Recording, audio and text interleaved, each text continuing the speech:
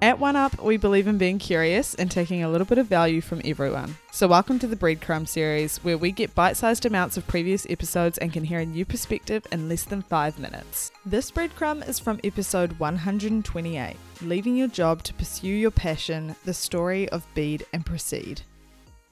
A really core part of our society today in terms of how people view career paths and just direction in life is very black and white. Like, you're either this or you're that. And luckily, I think that's changing now with kind of the removal of labels on people and things, and you know, you can really create and shape who you want to be in this world. But it definitely, like the generations before, definitely influence that by saying, you know, you're either a creative or you're a more practical, analytical type of person, or you're more a strategic thinker, or you're more out of the box type thinking. And it was never, you could never bring multiple things or variations of those elements to one thing. It was always, you're either bringing this or you're bringing that. And it seemed like the more practical side of that was always the one that I guess reflected more intelligence, which is completely inaccurate, not only in the fact that that isn't true, but also it's just you're looking at intelligence the wrong way, and how you can bring that into everything you do. So I think that's so key what you've touched on.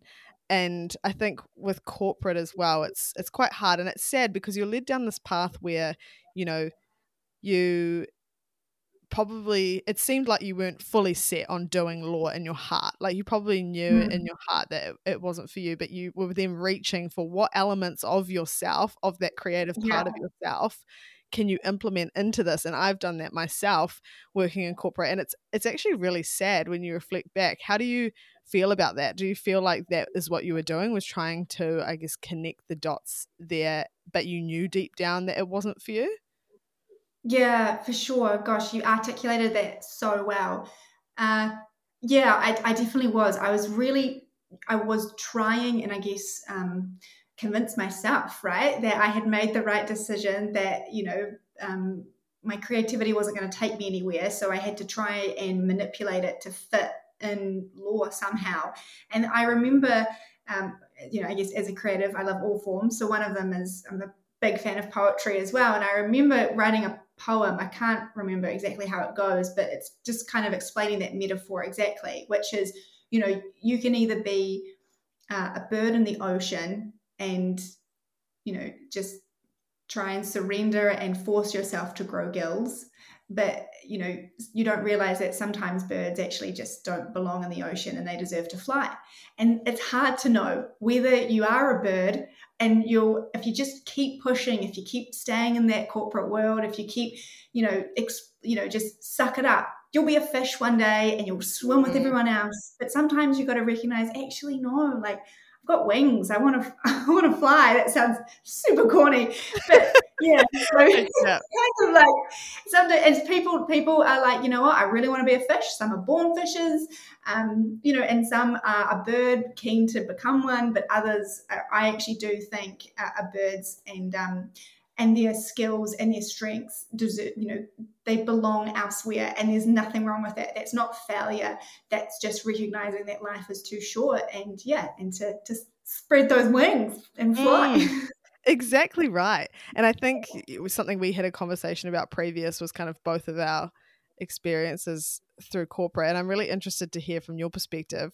Why do you think that the corporate scene or law was something that potentially killed that curiosity or that creativity inside of you? And you said, you mentioned you'd gone into a bad place mentally. What elements of that world do you think contributed to that? I don't know whether I could say that it is full on law or full on corporate, that is the problem that stifles creativity, and that, they disregard it. I actually think it's larger than both, those industries. I think it's just a society as a whole. The problem with creativity, right, is we can't value it. And the world is run on, how do we measure? How do we quantify? And especially in a corporate world, right? KPIs, targets, billing, but you can't put a number on creativity. And so it's really hard to value it. and it's seen as fluffy. And I do think things are changing. And you can't, where, right, like even the term, like only 5 years ago, people would describe terms, you either have hard skills or soft skills. Like soft skills are like people skills and, high emotional intelligence, right? And typically, once again, we keep going left side of the brain, right side of the brain, practical, creative, analytical, creative, right? And now we're seeing like if someone uses the words soft skills, like that's kind of out of date now. So we are seeing change happen. And I think big things like COVID and other massive milestones and, just the progress that we're seeing around mental health and appreciating that these fluffy things that we can't see, can't quantify, it doesn't mean that they are not of value. My goal and what I love and what I try and strive with Beat and Proceed is to show that to show that creativity is valuable. It does have its place, and not just like abstract creativity, because we all, I'm talking about that raw, messy, what we used to do when we were younger, back at preschool creativity, right? Like that was always a part of our daily lives when we were younger. And then somewhere along the way, society was like, nope, put the paint down. That's child's play. Go solve your problems in front of a screen. And I'm like, no, actually, we need to break that, and we need to make more time for that raw creativity. Thank you so much for listening to this episode of the One Up Project. If you want to find more stuff just like this, check out our other apps or follow us at the One Up Project on Instagram or TikTok. See you there.